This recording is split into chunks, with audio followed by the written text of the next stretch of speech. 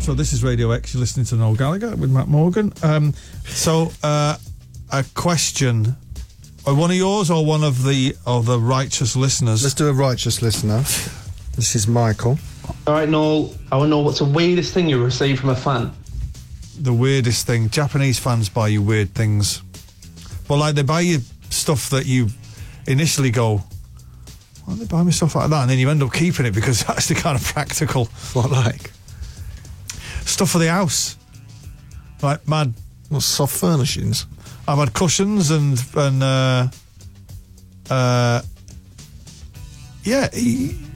utensils for the kitchen.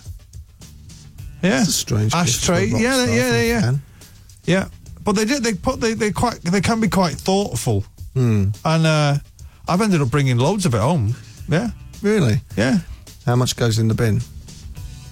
No, well, in the bin in the hotel, I'd say a good 70% of it, but there's the 30% of it that makes it home. And yeah, somebody bought me a set of cushions once with that had a picture of all my family on them. So me, Sarah, and all the kids, and I brought them home. My problem with receiving gifts, right, is the face. You know, like when you open it, I find that quite nerve-wracking. No, fans don't expect you to open it in front of them because there's a melee and... right, so they just hand them over. Yeah, they hand them over to you, yeah. Squivel back to your hotel room and go there's for a lot of snacks from Japanese kids, like crisps and chocolate, and then clothes. I actually got some cool T-shirts last time I was in Japan. Is that like a different... So in the culture of like meeting your rock star hero, that's what they do? Yeah.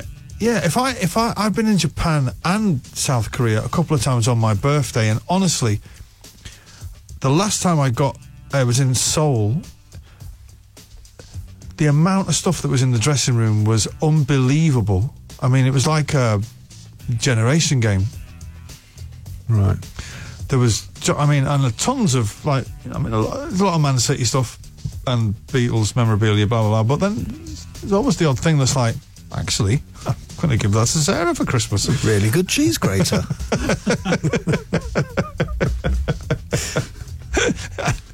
There's a can of mace.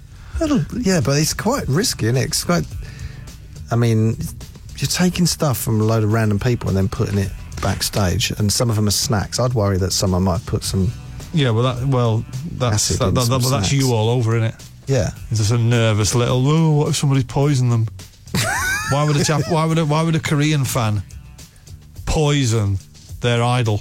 Well, they wouldn't be a fan, would they? They might be some sort of like political extremist who's got a... Yeah, you've not been to South Korea, have you? There's no one extreme in South Korea. That's the other mob across the border. I can't believe you've done gigs there. In North Korea? In the north. In the north, yeah. No, I'd like to go to North Korea, though. I'd love to go. No. Well, you're not allowed to go and just experience I'd like to look at it from a helicopter. Because Damon Albarn was telling... Damon's been as a tourist. Korea. Yeah, and he was telling me the stories of it. It sounds like it's real, fascinating.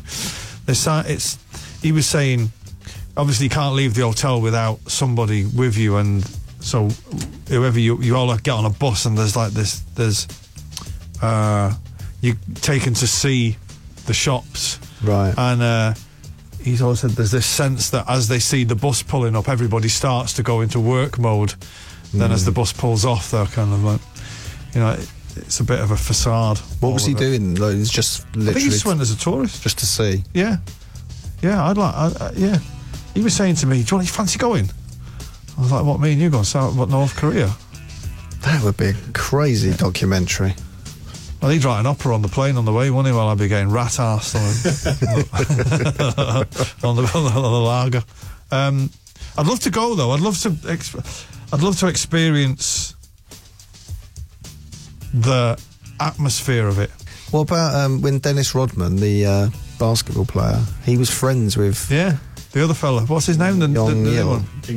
Kim Jong-un. The new one. Yeah. He was like friends with him, wasn't he? And so like the American government were almost trying to get messages through Dennis Rodman to him. Imagine he was like Oasis fan and he invited you over there. Probably he's undoubtedly is. Yeah. What if he invited you over there and was like... So Kim Jong-un? Yeah. I'd go, absolutely. Would you? Yeah, why not? I'd go and come back, and obviously you'd be met by MI5 at the airport, and I'd spin him a right load of nonsense.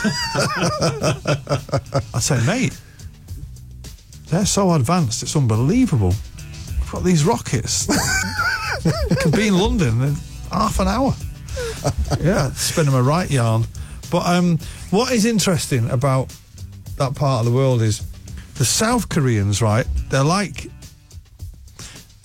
the Irish of Southeast Asia. Right. They're real up for it, fun-loving, amazing fans, great gigs and all that, which means that the other lot on the border must have that in their soul, but they're kind of repressed and downtrodden. Yeah, that's why it's heartbreaking. Kind of indoctrinated with nonsense communism, which kind of makes it a little bit more sad, really. With Noel Gallagher. Radio X. Yeah, I'm amazed. do you reckon to that? I didn't know that was a cover. No, me neither till a few years ago. I was just flicking through some stuff on iTunes and it was on a compilation album, and I thought, surely it can't be the same song. And there it was. Unbelievable. I kind of prefer it to George's version. Yeah, I do as well. I met George once. Go on.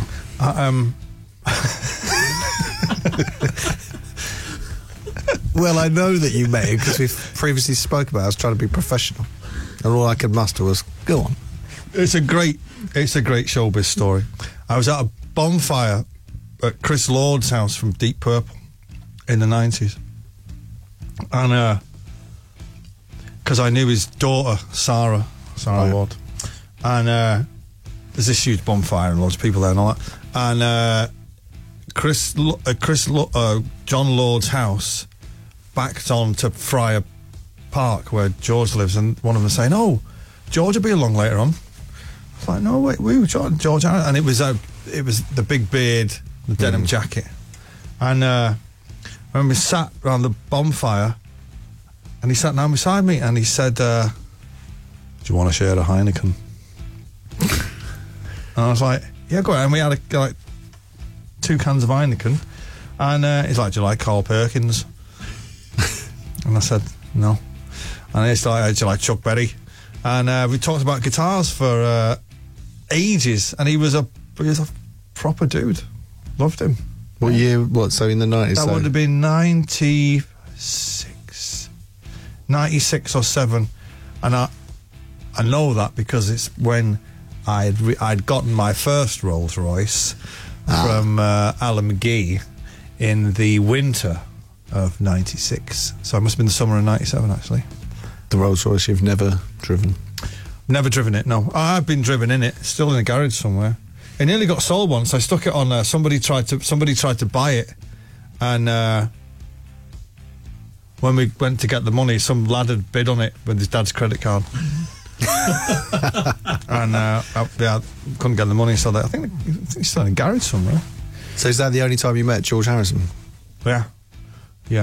Wow. It was I met him and Ringo, of course, and Macca. Yeah, that's amazing when you meet them, because although you'll be talking to them, right, and they're just normal, obviously extraordinary thing that they did, but they're like normal guys. And then it's not until you've been the newsagents a couple of weeks after and they'll be on the cover of Mojo where you go, "No way, man, that's one of the Beatles. Incredible." But James Ray, Got My Mind Set on You, was not even aware that was a cover version, but staggering version, I think. Well, when that came out, that was like in the 80s, wasn't it? Because I was a kid when that came out. But like, I suppose then you wouldn't have gone, "Oh, that's a cover version." It was just a pop song. Yeah, but we sing music we perceived music differently then, didn't we? Yeah. It's not like I didn't want to find out about anything. It was just on top of the pops, and it was great.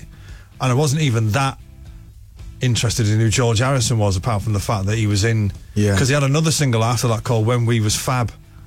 Remember that? Right, yeah. And he was like dressed in all Sgt. Pepper gear in the video.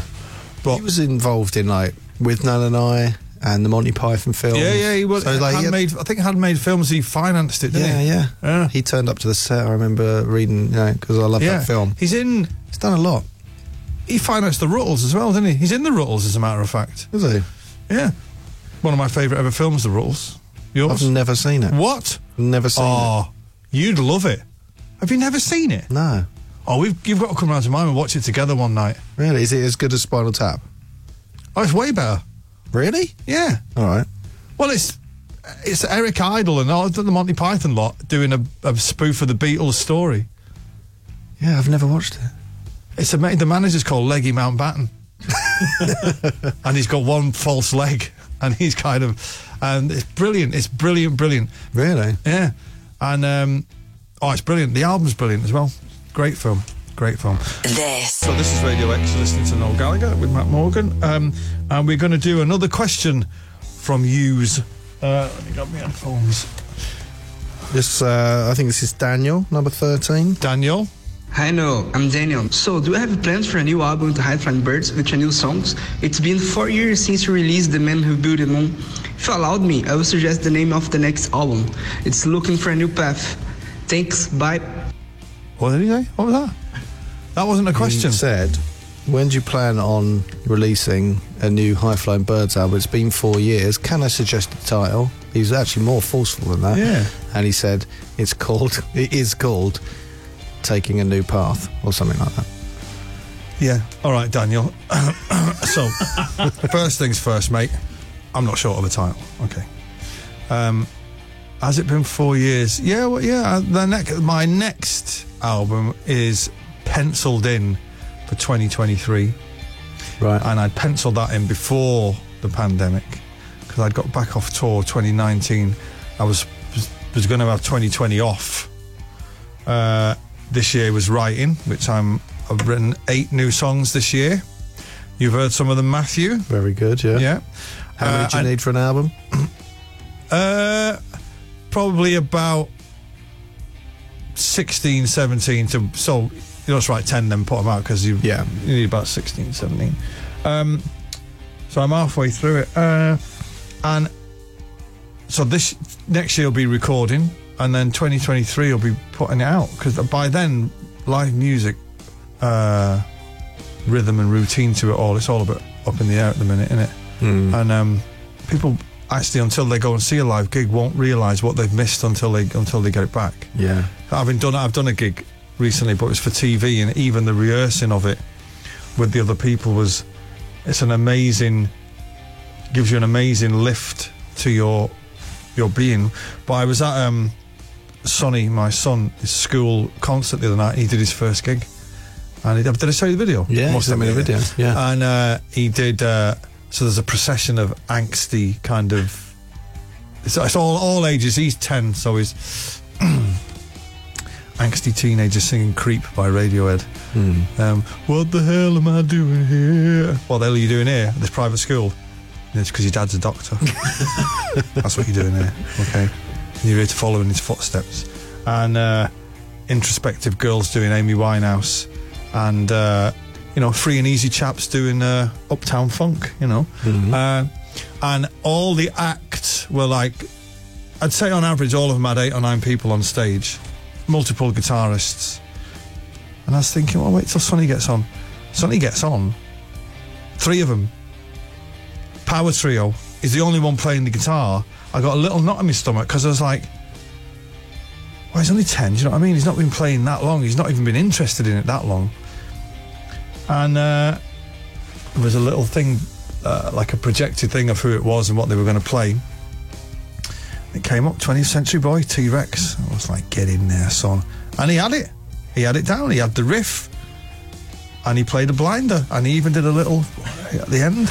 And I was really never been so proud of anything or anyone in my life. Yeah, it was great. It was amazing. And his mate, George Watson, on the drums. George, the timekeeper. Was brilliant. Was it 4? I had Gigi was on key. Yeah, there's 4 of them. But absolutely brilliant. The Sonny's timing is brilliant. It's like metronomic. Yeah, bang on. Yeah. And but I was very, very proud. He sent me the video and I replied rather wittily, I see ripping off T-Rex is genetic. What are you laughing at? Sorry. That is good. This is my life. Is me like getting excited about things and him going, so I see it runs in the family, does it? Stepping on dead people's copyright. I'm like, all right, the lad's 10, you know what I mean? No, it was. I was impressed when I first watched it. I was watching the singer. I thought, bloody hell, his hair's grown. He's got taller. And then you see little Sonny at the back. Yeah. Really, but he's virtually the same size as his guitar, isn't he? Yeah. Yeah. But hang on. So in the past, I've said, why don't you teach your boys guitar? And you've said, they're not interested. So how did that come about? No, because it's going to plan.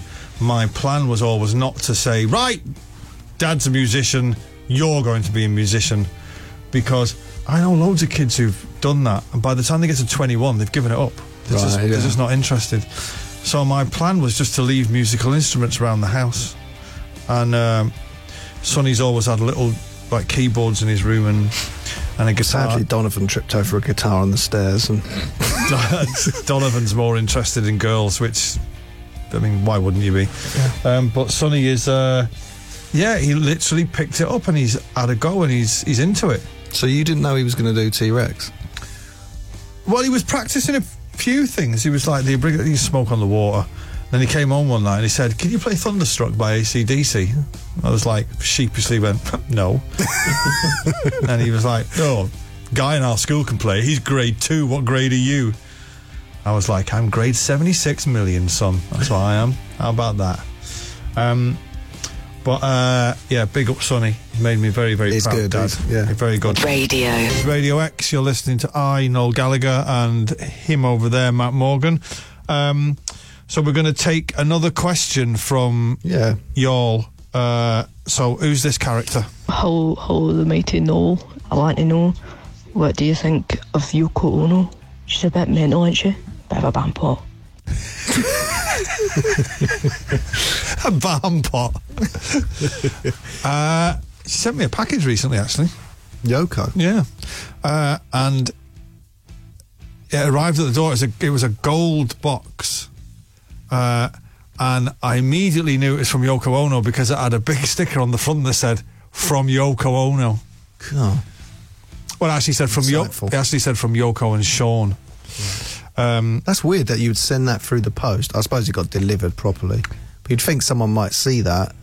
Do you know what I mean? It should be a bit more anonymous. I think it was like recorded delivery. But I've met Yoko on a couple of occasions, and she's a very, very lovely lady. But she's as an artist, she's quite far out. What does she like? How does the John Lennon conversation? I never spoke to her about John Lennon. As a matter of fact, I met her once in a restaurant in New York, and I'm to be sat at a table, and she was there. And I met her. Did you speak first to her? Yeah, because I'd met her at an awards ceremony. Right. Maybe a couple of years before, and sat down and had a chat with her. I don't think I ever spoke about John. I imagine she gets a bit sick of that, wouldn't you? Mm. She's got a bit of an aura about her, actually. Mm. Yeah. Well, he must have seen something in her. Well, I think she released him artistically, didn't she? I think she validated his I'm going to use the word crazy. Not that he was mad or crazy, but he was like, I think he wanted to get a bit far out, and Paul was not far out, and neither was Cynthia. So they were his two main partners. So I think she opened the door. Do you think she's like unfairly maligned? Yes. Yoko? Yeah. Well, that's, the Yoko broke up the Beatles thing. That's the kind of thing that would happen now on social media, isn't it? Mm. But yeah, as if like an outside entity could break up that band. But I guess at the time the press had to blame somebody. They couldn't blame Paul, couldn't blame John. So Paul never blamed her, did he? I've never heard any of the Beatles blaming her. No. I think the fact that Yoko was with John all the time, even while recording, that was a divisive act, because she was the only outsider in. When the four of them were there, she was with him, and that was divisive as an act. But you don't really hear any of them bad mouthing her. Must have been weird though. I imagine, Well, yeah, having been in a band, when all your birds turn up anyway, all of them, it's a weird thing, because you're in a little boys' club. you know, and when the wags turn up, it's a different. All the boys act differently, you know what I mean? So I would imagine back then the Beatles and all that would have been as weird, yeah. Yeah, because you think like that's a sort of a partnership, him and Paul especially, but like, and then it's weird that John didn't think, hang on, this is a bit mad because we've never had this before. I think it was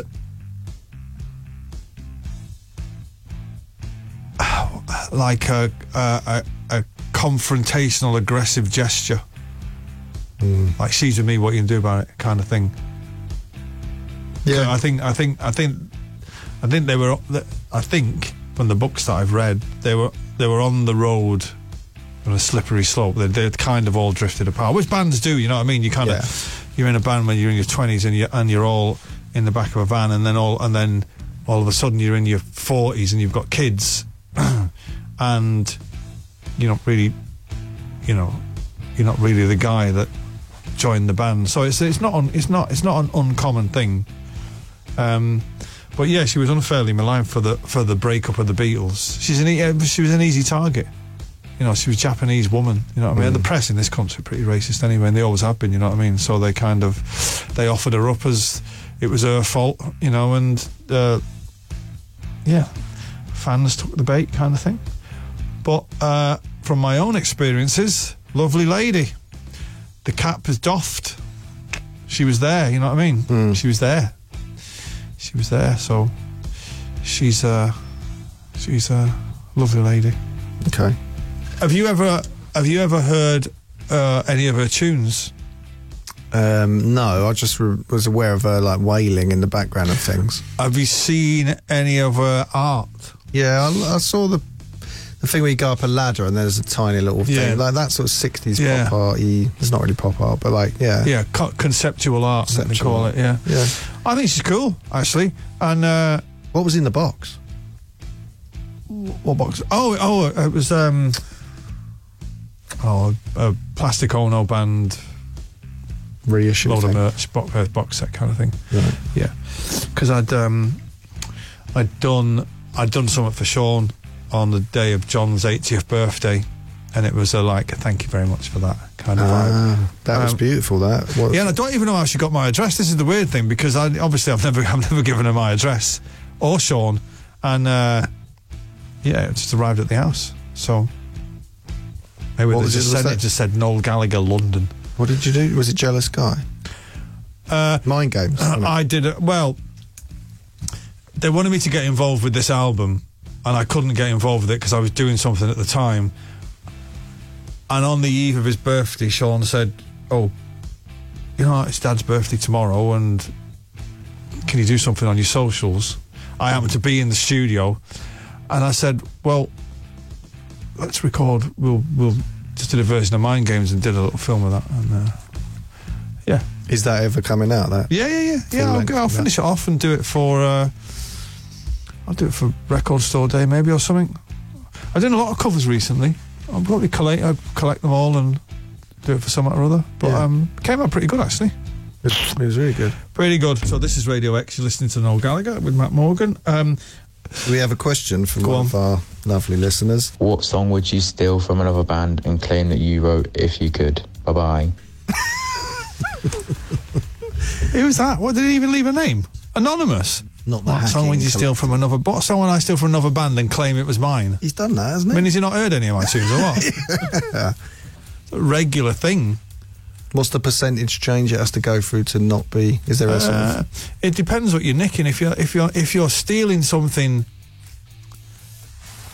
that then becomes the song, for example, the Bittersweet Symphony riff. Yeah. That becomes the song, then I'm afraid you're not getting any pocket money out of that. But I don't, chord progressions I don't think are above the copyright laws. I don't think you can copyright a chord progression.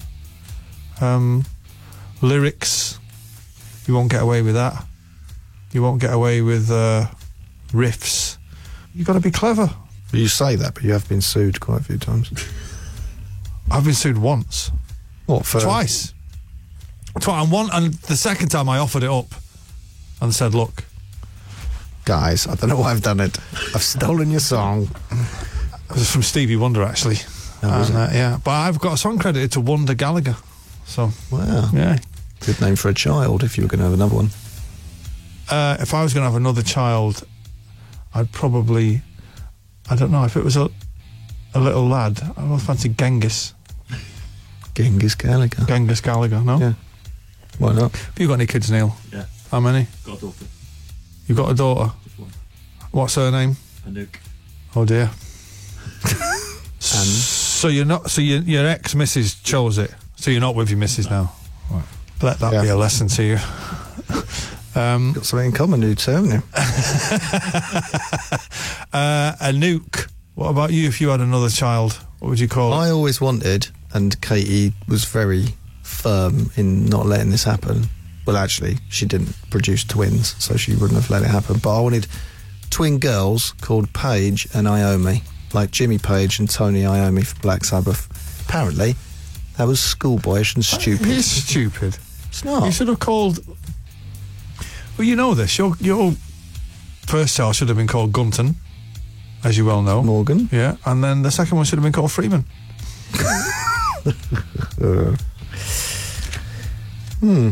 Well, I'll take on your suggestions for next time. So if it let's get, happens. the question was, what song would I steal? And then...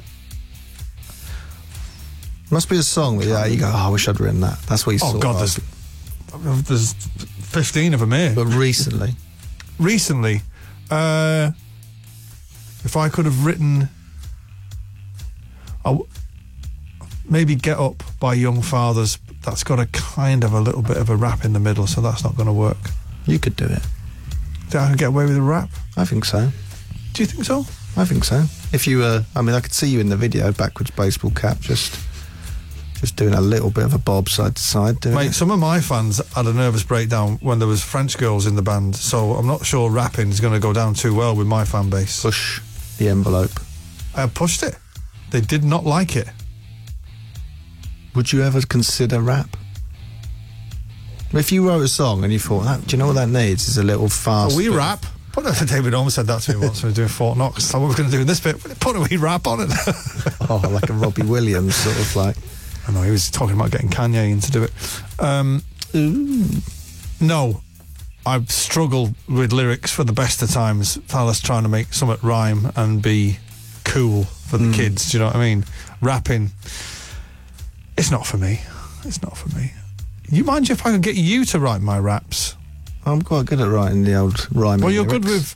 See, I send him videos all the time, and he always sends back an annoying little catchphrase that's got something to do with the video, and it's kind of like he's like some mad. I like to give something back. Kids entertainer, you know what I mean? It's really, you just wait for the ding and go, yeah, whatever. He does a little emoji of rolling eyes, like. It's my favourite one. It is a good one. It is a good one. Passive aggressive emoji. Yeah, yeah. But no, there's not. There's lots of songs that I wish I'd written. She Bangs the Drums. I wish I'd written that. But then again, I can't really complain about that, as I've written more than enough, I think. What should we do now? Should we have another tune? Yeah. I'm going to say, all right, let's go for the Rolling Stones. Now, I'm only just discovering this period of the Rolling Stones. Remember when they went disco a little bit? Have you heard this tune, The Dance Part 1? It doesn't ring a bell, but I have probably. Well, they've got some amazing tunes from that disco period. And this tune is called Dance Part 1, and it's truly astonishing. Get on it. Radio X. You're listening to Noel Gallagher, and him over there, Matt Morgan. Let's do one more question, and then we're going to have to wrap it up, I think. We should do a question from the darling listeners. From the darling listeners, yes. Yes. Let's have Josh. Hi Noel, so first of all, congrats on the #1 album. Thank It's you. the best of.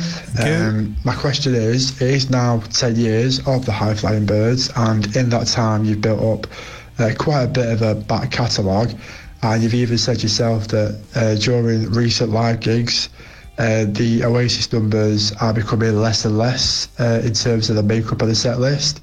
Do you ever envisage yourself performing a gig that is just made up of High Flying Birds songs, so no Oasis songs at all? Or is it a case of those songs will always be a part of your live sets? Well, Josh sounds like he's got a cold for a start, or he's got COVID. One of the two. So, Josh, yes. Now, the thing is you have to strike a balance, because I don't think... I could see myself doing a special gig of all Oasis songs, which I've done before for the Teenage Cancer Trust. I could see that. But I'm not sure I could go out on tour.